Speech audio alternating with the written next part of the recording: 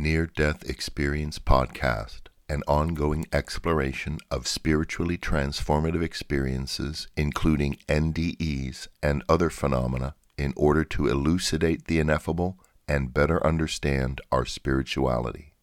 All episodes are available at ndepodcast.org. The views expressed and opinions given by the individual hosts and guests are not necessarily those of NDE Podcast, the NDERF, any sponsors, or for that matter, anyone else. In the end, the only opinion that really matters is yours.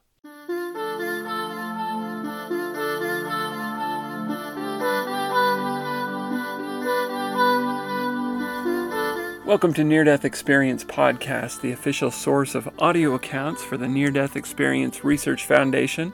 I'm Chaz Hathaway, author of Life in the Spirit World, What Near-Death Experiences May Teach About Life on the Other Side. Today we're going to share the experience of Karen Thomas, and it is kind of a long one, so I'm going to dive into it quick here. If you'd like to hear more of Karen's experience and her words about her experience, you can get on YouTube and just look up Karen Thomas Near-Death Experience, and you'll see videos, interviews, and so forth where she is talking about her near-death experience. Okay, this is from nderf.org. Karen says, and this is July 1982. The morning of my surgery, I remember the nurse who was prepping me for surgery. She commented that I was the most relaxed person she has seen getting ready to go into surgery. My husband and 2 young children, ages 9 and 6, were in my hospital room with me when they brought the stretcher to take me to surgery.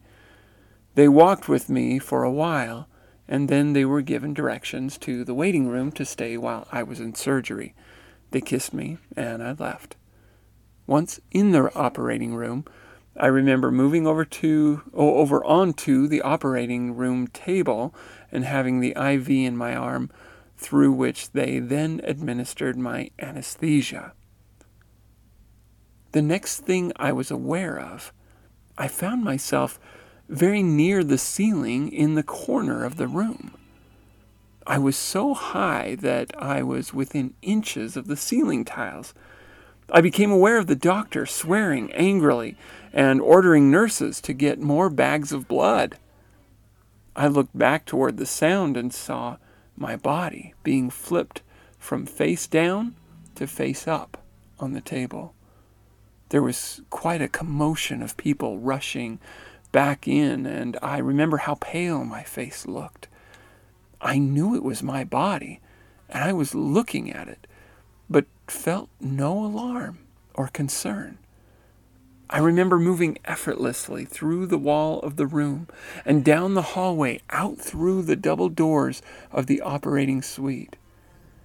I couldn't feel any resistance or a sense of touch when passing through the wall or doors at all. As I drifted down the hallway, I noticed the elevator door opening, and a man that I didn't know came rushing past the open elevator door. There was something about how he was rushing, and his obviously high anxiety drew my attention, so I watched him, noticing that he was wearing a brownish jacket of some kind, and that he seemed to be carrying a bag of some sort. He was hurrying toward the doors to the operating suite, and slowed near a man by the entry to the operating suite.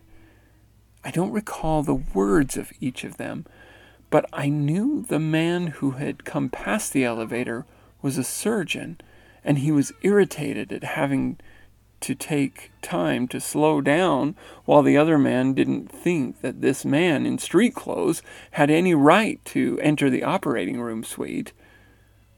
I didn't hear the sound of their voices, but I was telepathically aware of each man's thoughts, unlike in the operating room where I heard the sounds of the doctor swearing. Once the surgeon passed into the operating suite, I no longer watched him. At this point, I began to rise through the ceilings of each floor in the hospital, as though I were being pulled by some force outside my own volition. I continued rising until I passed through the roof itself and found myself in the sky above the hospital. Once outside the hospital, I began to move much more quickly past the mountain range near the hospital and over the city. I was at the height of an airplane. It was at that point that I realized that if I was moving so quickly, I should feel wind rushing past me and should notice a difference in the temperature of the air, but I felt none of this. I remember rushing into a dark, cave-like area where I continued at high speed for some time before I became aware of a small, bright light in the distance in the direction that I was headed. Now I'm going to pause just momentarily to apologize for my kids are watching Fantasia in the other room, and so this musical background was not my attempt to make some background music, but it just it is what it is. So anyway, continuing. I quickly emerged into this intense light and looked down at a rocky ground below me where my feet should be, and a rugged, rocky incline to my left. As I looked up the incline, I saw the back of a man proceeding up the incline and telepathically knew that I was to follow him. I examined his back and noticed long, dark hair tied behind with a leather tie, a short toga-like garment in rough, off-white material, and sandals on his feet with leather ties wrapping up around his calves. I remember thinking, that's not Jesus.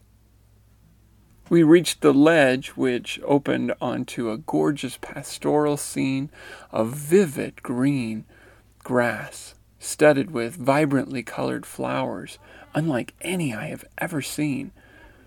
There were enormous shade trees scattered around, and beyond the field was a small river about 30 feet across. We came to the bank of the river, and on the opposite bank, I saw all my loved ones who had passed away. They were gathered in a large group. I saw my father and my brothers first. They were as thrilled to see me as I was to see them. Then I noticed various aunts, uncles, and cousins in the group. Finally, I realized that a few people that I didn't immediately recognize were my grandparents, who had all died before I was born, so I had never met them. Still, I knew who they were and could telepathically hear them saying how much they loved me. I don't remember what any of them were wearing or even what they looked like, but it was definitely their spirits, and there was no doubt in my mind who they all were.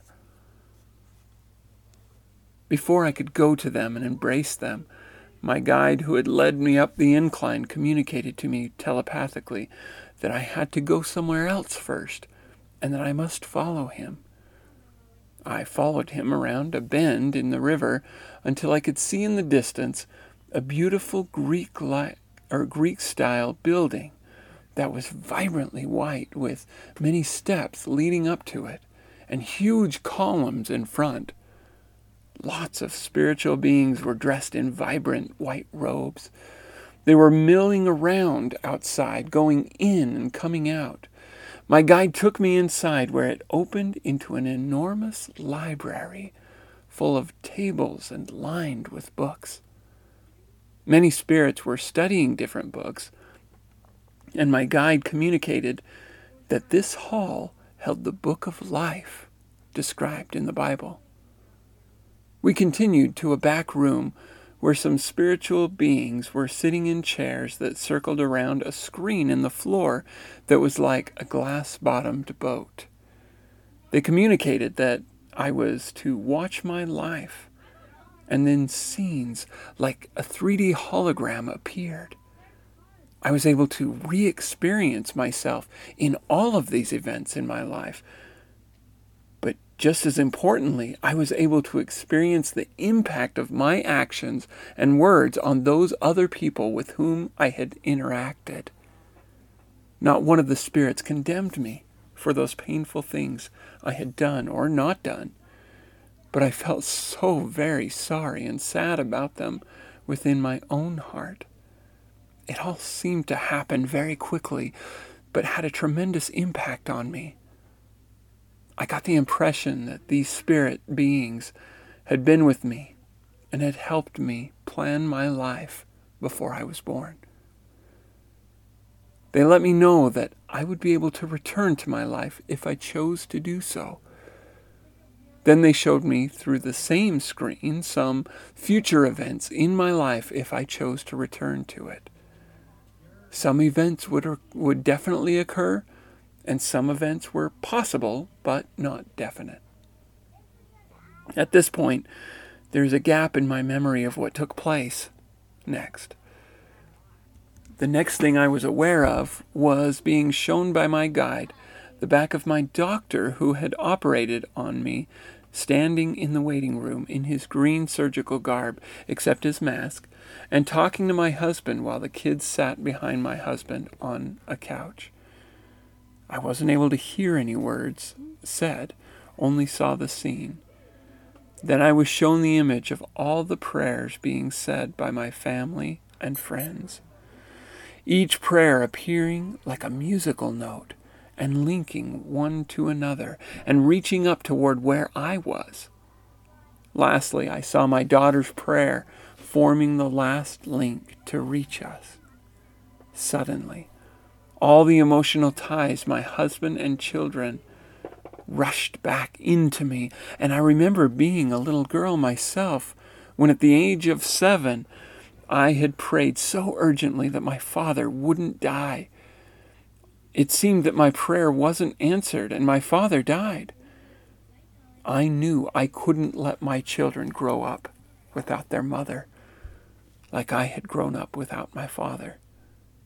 Hard as it was to leave this place of overwhelming, unconditional love and indescribable peace, I knew I had to return to my life. I was told that the future things in my life that I had been shown would be removed from my memory, as well as some other things I had been shown during my experience because of the choices I would make in my future life would be tainted and not truly legitimate choices if I were allowed to retain those memories. I would be granted enough memories to convince my logical mind of the reality of my experience, and I would be given an unmistakable sign that would be proof of where I truly had been. With that, the next awareness I had was waking up in the recovery room with my husband and children standing around me. Everything that I have written here was fully in my mind and heart immediately as I greeted my loved ones, and my sign was there too. My sign was not an object of love, or was not an object, but it was in fact that I was completely enveloped in the peace that passeth all understanding, and the amazing unconditional love of God, like an invisible bubble of protection. This amazing sensation, this sign, stayed with me at a tremendous intensity for about 3 weeks to come before gradually fading away. After it was gone, I knew, more than I have ever known anything in my life, that my experience was completely real. The gift of God's love and peace that was with me for all those weeks was perfect proof and confirmation to my heart that I truly had been in the spiritual realm with God, because it was exactly how I felt during the entire experience. I know the absolute truth of it to this day. I remained in the hospital for 12 days following my surgery, first in the intensive care and later in a regular hospital room. I was touched, or it was touch and go for a while, but I had complete confidence that I would recover because I knew that I had come back to my life for a reason and was here to stay. At first, I didn't tell my family about my experience. I remember how surprised I was the first time that the surgeon who had saved my life came to my bedside for a visit. We had never met before that time, but he was the same man that I had seen rushing into my operating suite. He had been called to operate on me. Unlike the surgeon who had done my back surgery, who barely came in my room and even then wouldn't look me in the eye, this surgeon was kind and warm. He clearly cared about me and was pleased that I was recovering well. About a week after I was home, I had to go to the surgeon's office to have staples removed. My incision ran from my breastbone to my pubic bone, and it had been stapled together. Not long after I was home, but before my return visit to this doctor, I had shared with my husband about my near-death experience and wondered aloud about the message I had been given about memories that would convince my logical mind of the truth of my experience. I remembered that my experience had included seeing the surgeon arriving that day of my surgery, and that if he could confirm what I had seen when he arrived that day, then it would indeed convince my logical mind of the validity of the experience. Although I already knew it was real because of my sign, I also wanted my husband to have no doubt about it either. So after the surgeon had completed my examination and expressed how pleased he was with my healing so far, I said that I wanted to ask him something about the day of my surgery.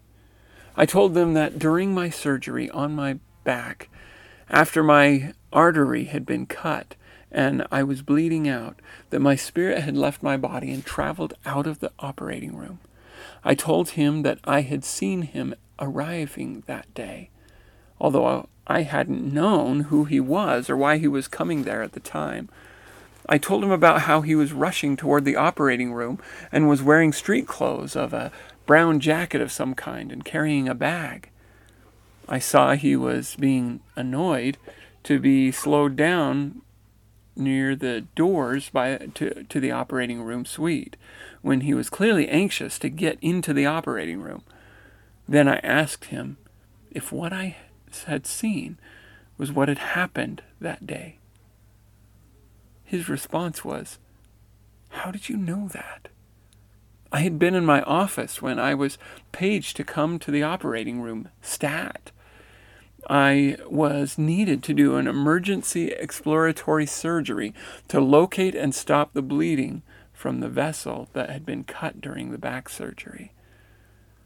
I can't remember for certain, but I think he may have asked me what else I had seen and experienced. I believe that I shared a bit about seeing my deceased loved ones and a little about my experience, but I don't remember any details I told him. He never clearly said that he was actually wearing what I described. He only said, "How did you know that?" He was clearly blown away, though, and I think he would have said he wasn't wearing that, or that he didn't remember it happening that way, if in fact it had happened the way I had described. I came away convinced that he had confirmed to me the validity of what I had seen. Just the fact that he had come to the hospital in street clothes rather than having been a surgeon on call already at the hospital in scrubs was an unusual circumstance, I knew, and he did confirm that much. It was enough to convince my logical mind and my husband's as well. During the surgery, it had been discovered that I had endometriosis. So I also visited a gynecologist to follow up. During that visit, he asked me about my recent abdominal scar. When I explained what had happened, he exclaimed, "That was you? I was in the adjacent operating room that day and heard all kinds of things going on in there. The air was blue for a while, I can tell you." I didn't share my NDE with him that day, but it confirmed to me that I had seen in the what I had seen in the operating room, and the swearing that I heard taking place there. That was unusual behavior for an operating room, for sure. After all these years, I have joined IANDS and shared my story in public for the first time. I was inspired to find the surgeon who had done my emergency surgery, and he is still practicing in Alaska. I wrote to thank him and ask him if he remembered my case and my telling him about my near-death experience back then. He replied that he did remember me and remembered me sharing my NDE with him.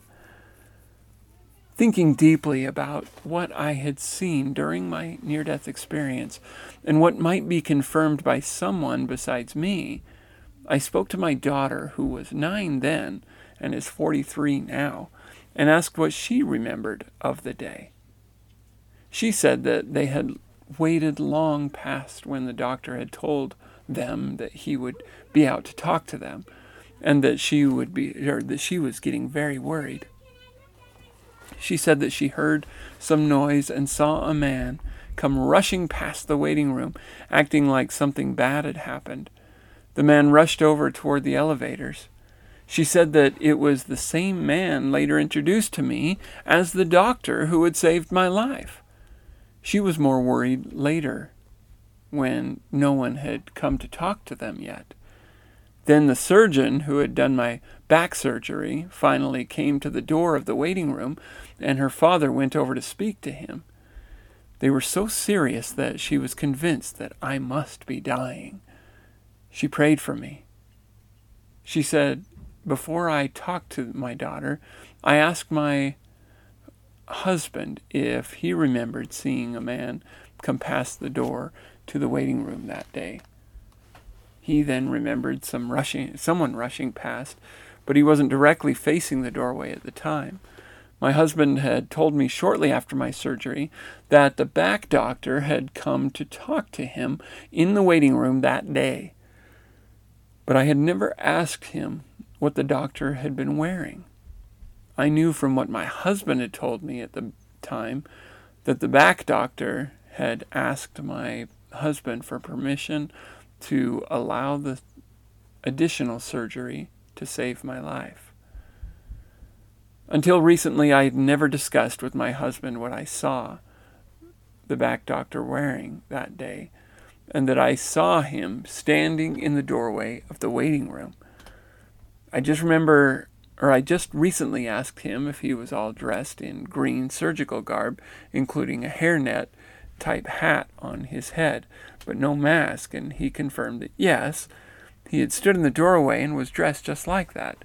The surgeon who saved my life recently emailed me, confirming that he had come to the hospital that day of my surgery from my office and was dressed in street clothes, though he couldn't remember all these years later what he had been wearing that day or whether he was carrying anything. He did say that he came out of the staircase as he rushed down the stairs, and that he had to slow to press the button to open the automatic doors to the operating room suite. He didn't recall another man being present near the entry to the operating room suite. I have since concluded that they most likely did not speak to each other at all, and I was hearing both of their thoughts at once through telepathy, and thought they were speaking to each other. I was hearing the surgeon's anxious thoughts to get into the operating room quickly, and the other man's thoughts worried that a person in street clothes shouldn't be allowed in the waiting room. Okay, that is the end of Karen's account. And what an interesting one. There's lots of veridical evidences in there, which we'll talk more about. But let me just jump to something in this experience. And I'm going to jump around a bit because there's a lot of cool stuff in here. But there's a part right in the middle. She's right in the middle of her experience, and she is, she is back from her experience, but not in her body yet. She's returning. and she was given a choice whether or not to return, but the choice was given with some conditions and so forth. She says, I was told that the future things in my life that I had been shown would be removed from my memory, as well as some other things I had been shown during my experience, because of the choices I would make in my future would be tainted and not truly legitimate choices if I were allowed to retain those memories.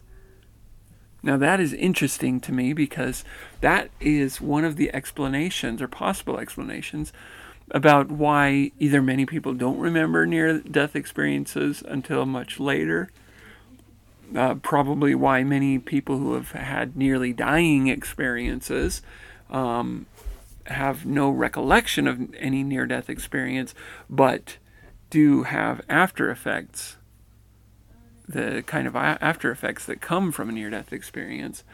And it also demonstrates why we can't know what it was that we came to this earth to do. Would it really be true agency, a true choice? And I'll even separate agency from choice. We always have agency in the sense that even if we know what we're supposed to do, we can choose not to do it. But is it a real choice? Is it our choice?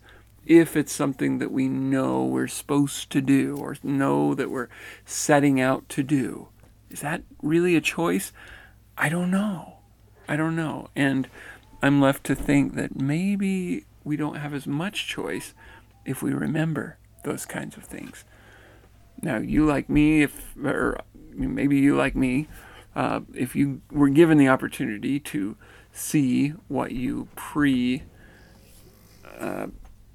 ordained to see, to experience on this planet, I don't know if I could pass up the opportunity to see what I was going to be experiencing. But anyway, very interesting. That agency, that choice, and they have to be legitimate, authentic choices. There's something about that they would be tainted choices if she was allowed to retain those memories. Isn't that interesting? Tainted choices, not truly legitimate choices. Very interesting. Okay, I'm going to jump back some more. Okay, she has this really profound, she has the experience of seeing the doctor, the surgeon, and so forth, bumping into him at the elevator. Well, not bumping into him at the elevator, but seeing him hurrying from the elevator, trying to get to surgery. And there's this other doctor, surgeon, or whatever, there thinking in his mind, why is this guy showing up in street clothes? Or possibly saying, who is this guy and what is he doing in surgery area? I mean, this is probably an exceptionally sanitized place where you probably aren't even supposed to come in with scrubs except in an extreme emergency. He's probably not aware of what is going on in her room, in Karen's surgery. But he's got this feeling of annoyance, and the doctor has a sense of annoyance having to let him by. It's kind of like, come on, I've got to get there. Hurry. I've got to get there. Come on. And she kind of, the telepathy is so effortless, and it is so natural to her that she assumes they had some kind of conversation, or that they said something to each other. It's like not clear to her for a short time if they actually said anything to each other, but she clearly reads and hears their thoughts as clearly as if they had spoken them out loud. That's interesting. Okay, so then she drifts out of the ceiling, and it's like she can see the different levels of the hospital as she's passing through them. This is so interesting. I mean, it's so, if you were floating through a building like this, floating upward, And seeing as clearly as you see with your eyes, this is what you would see. You would see the panels between the floors, and you would see, all the different wiring and so forth that you pass through. She notices these things. And then pretty soon she is out and above the hospital. And before she knows it, she is rushing as if, kind of drawn by a tractor beam. It's pulling her along, so to speak. She is just rushing, and very quickly rushing over the mountains, over the cities. She just whoosh. And then she finds herself going into this cave of sorts of darkness. She doesn't speak anything of any fear, any nervousness about this. So it's not like she's being sucked into a freaky dark cave. It's more like she's just kind of enveloping into this black tunnel cave type of thing that is just part of this experience, and she's just kind of probably somewhat enthralled by the whole thing. Well, she's in this dark place, and all there is in there, the only thing that she can see, is a single bit of light, which she of course rushes toward, absolutely rushes toward. And as she's rushing both over the city and across the mountain, above the mountains, the height of an airplane, rushing along, and then into this dark tunnel, she's kind of wondering, why am I not feeling any wind? Shouldn't I be feeling a breeze at least, in drifting or flying across, flying through the air like this? But she didn't. Now, I will say that some people experience a great sensation of wind, so it's not like, this is a rule, but I'm not sure what that wind is. Is there a spirit world wind, a spiritual wind, versus physical wind? And of course, she's not feeling the physical wind because she's a spirit. I don't know. I don't know if that's an explanation that might fit or not. I don't know, but she's kind of surprised by this. And then next thing she knows, she is emerging into an intense light, and she's looking down at a rocky ground below some kind of cliffside, rugged rocky incline, as she says.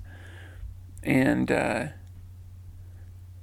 a man there who the description sounds like Jesus.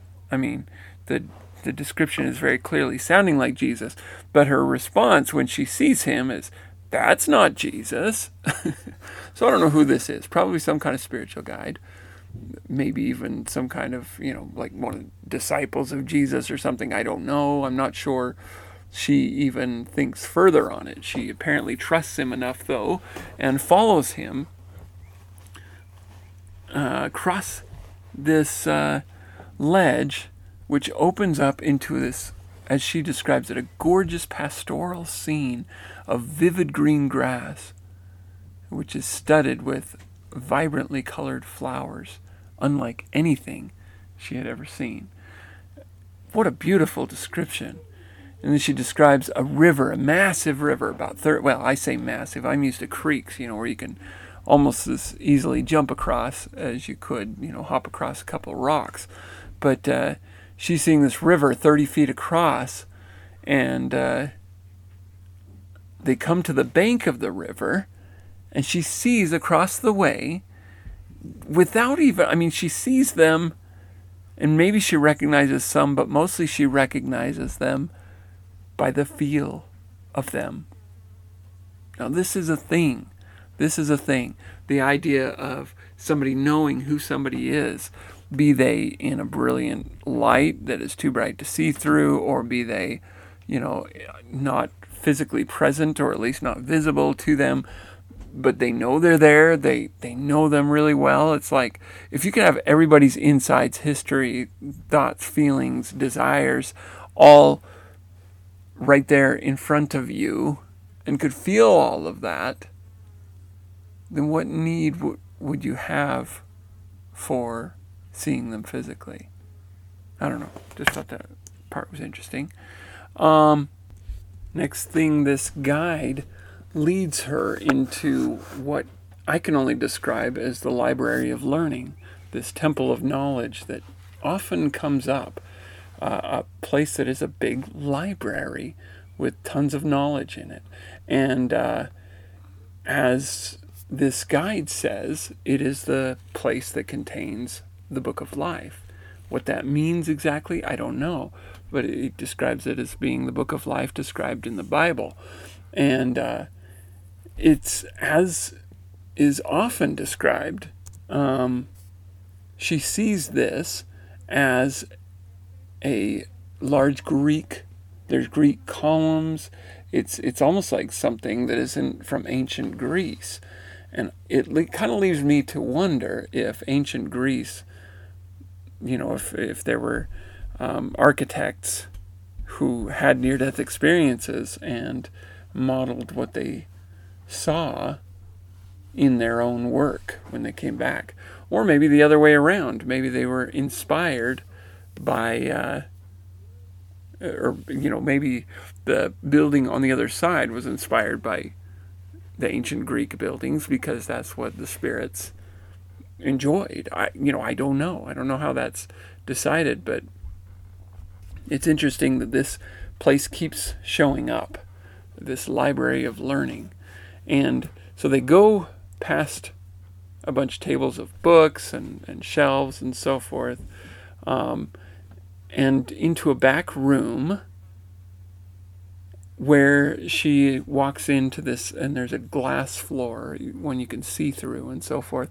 And I'm not clear if seeing through it, like she's looking down into it for this life review that she's given. I get the impression not, but I could be wrong about that. She sees scenes like 3D holograms appearing, and she is able to re-experience the events of her life.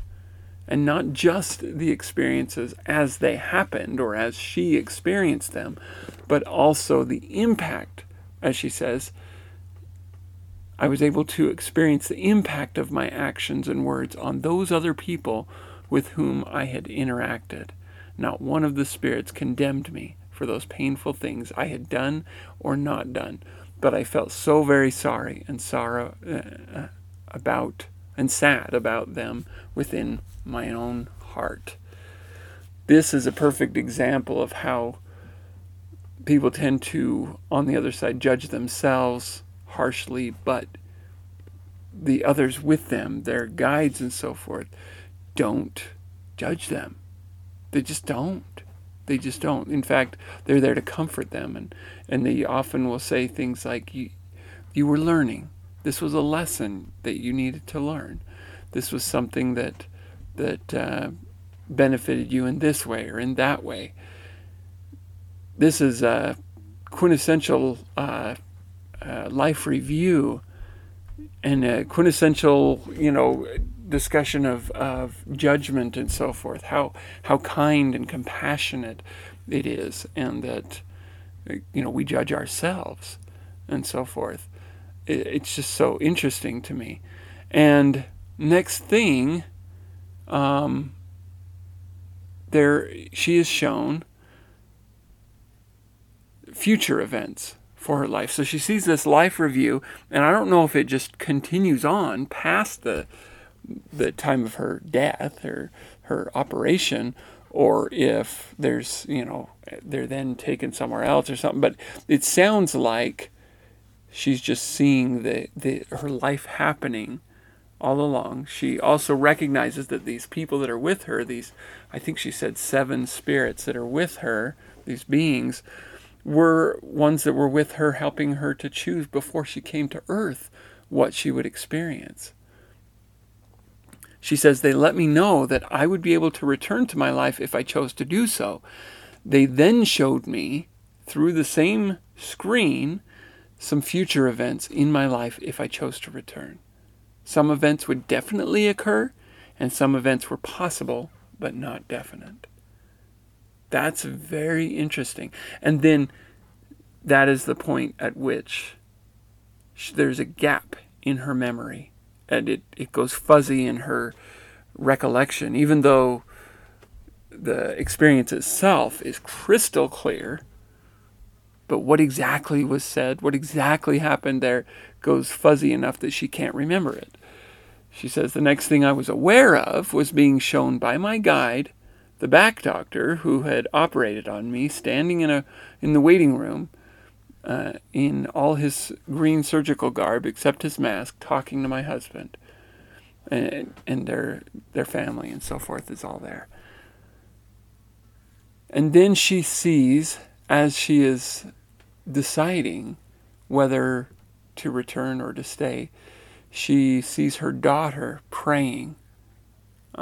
And when she sees her daughter praying, her mind rushes back to a memory of when she was a little girl, and at age 7, she lost her own father. And despite the fact that she had prayed and prayed that he would live, he died. And now here she was at the situation to be able to choose whether to live or die. Probably wanting to stay, selfishly wanting to stay. I shouldn't say selfishly, but the selfish part of her wanted to stay, and totally understandably so, I suspect. But remembering that made her realize she didn't want to put her daughter through that.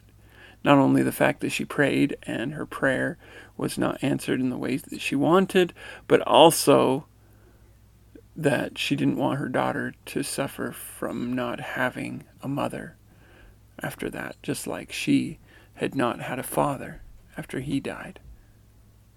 Not that he necessarily had the same choice. I don't know. No idea. No way of knowing. But she said, hard as it was to leave this place of overwhelming, unconditional love and indescribable peace, I knew I had to return to my life. Now I want to pause on that for a moment. And I've said this before, and I apologize if it sounds redundant, but I think it's worth saying again and again. And that is, if you are here in this life, you are here for a reason. If you are alive right now, it is as if you had a near-death experience and saw what was potential and everything, and what you'd be leaving behind and so forth, and even with all the desire to stay, you decide to come back because you had a purpose to come back to. It might as well be that you had that experience for how important your purpose on this planet is. It's that important. You are here because your time is not yet completed. It's not just a countdown. It is a purpose countdown. You have things to do. You have purposes to accomplish. You have missions to fulfill. And because you are not yet dead, you still have a mission to fulfill. We've got to see it that way. We've got to. And everything I read in near-death experiences confirms that to me. That we don't live here without purpose. It's not only do we have a purpose, but is there ever a moment in our entire lives where we are not here for a purpose? Possibly many, possibly dozens, hundreds, even thousands of purposes or missions. I don't know. But my guess is that a spirit sees it as this lump whole of mission, this thing that needs to be done. And it may include relationships, it may include learning, it may include experiences and so forth. But if you are alive today, you are here for a reason. That's what I'm getting out of this. And if you're like me, you're dying to know what that purpose is. You're dying to know what it is that you need to do, that you're here for. And we absolutely should pray for guidance to receive that. We should pray to be guided to do the things that we came here to do. However, recognize, as we talked about earlier, you may not be granted the specific this is what you're here to do. This is what you need to focus your life on. You may not be given that because it would taint your choices. It would mean you're choosing them because you're supposed to, rather than because you are choosing them for your own choice. This is something, and perhaps one of the major reasons for us to come to this planet and come to this life. As a spirit, we can foresee the future to some level. We can sense, if I do this, whoom, this is all the things that could or would come out of it. We have none of that here. We are cut off from seeing perfectly the consequences of our choices. We have a lot of insight from seeing the past, seeing other people's past, what kinds of things happen when you do those kinds of things, but that's all we've got. Retrospect. That is the only thing that we have wherewith to predict the future. It's pretty good for some things, but when you're looking at big things like, should I go into medical industry or should I become a lawyer? Those are going to lead to very different lives. Perhaps even different people that you would meet along the way, including your family. It may be that you are faced with choices that feel so immobilizing because you don't know which to do. But here's the thing. If you were given it, well, first off, pray and ask for guidance. But also recognize that God may not give it to you for this reason. If He does, it's because you're ready to make that choice and you more or less have. But if He doesn't give it to you, it's probably because if you knew, you wouldn't actually make the choice. You would choose it because you're supposed to, because you were told to, whatever, but you wouldn't be doing it out of whatever it is that we're supposed to learn to choose from. You can't see the future. You can't predict in detail what will happen by embarking on a particular adventure or on a particular interest or something that you're feeling inclined to do. You can't know what that is going to be like. But you also can't know all the incredible lessons that you can learn from doing it. I don't encourage you to do things, that will hurt you, to do drugs and, alcohol, things that could lead to addiction and broken families and so forth. It's not that you won't learn from those experiences. You absolutely will. But there's better ways. And honestly, what I see from these kinds of experiences is that kind of learning is necessary for those who have addictive tendencies and so forth, so that they can get past them in order to be able to do what they came in this life to do. It's like those are stumbling blocks along the path to fulfilling your mission. You should get past those stumbling blocks if you are in them, absolutely. But don't go seeking stumbling blocks. Seek your mission. Seek the thing that you feel driven emotionally, spiritually, mentally to do. Do those things. And if you fail, that's totally okay, because that's part of the learning. That's part of the process. You can't know the consequences. There may be lessons that you need to learn in order to fulfill your real mission. Anyway, I know this comes up a lot. It's because I'm still learning too. I would love to know my full mission in life. I've gotten some clarity about my approach to things I do that I think helps me to feel confident that I am at least pursuing the course that I should be in seeking out my mission. I suspect that this podcast is part of that mission. I can never know for sure, but I sense that there's something to that, something to it. Because these things, these lessons, these messages have changed my life. They have changed my outlook. They've changed the entire way that I see the world, the entire way that I see other people around me, the entire way I approach decisions, the entire way that I judge people, because I really don't anymore. There's obviously judgments I have to make about who's going to babysit my kids, who I'm going to allow to borrow my car, things that are, kind of no-brainers. You have to think about these things. But I don't look at somebody and say, that guy's messed up. He's got his life all wrong. Honestly, what I do when I see somebody who is really, really in a rough situation, maybe even brought on by some of their own choices, they're suffering, they're, on the streets, whatever, I look at them and say, wow, that must be a really valiant, really powerful, strong spirit who was willing to come to a life like that. I look at my cushy life and I'm like, man, I must have been a wimp on the other side. I do struggle with challenges, especially around financial and so forth.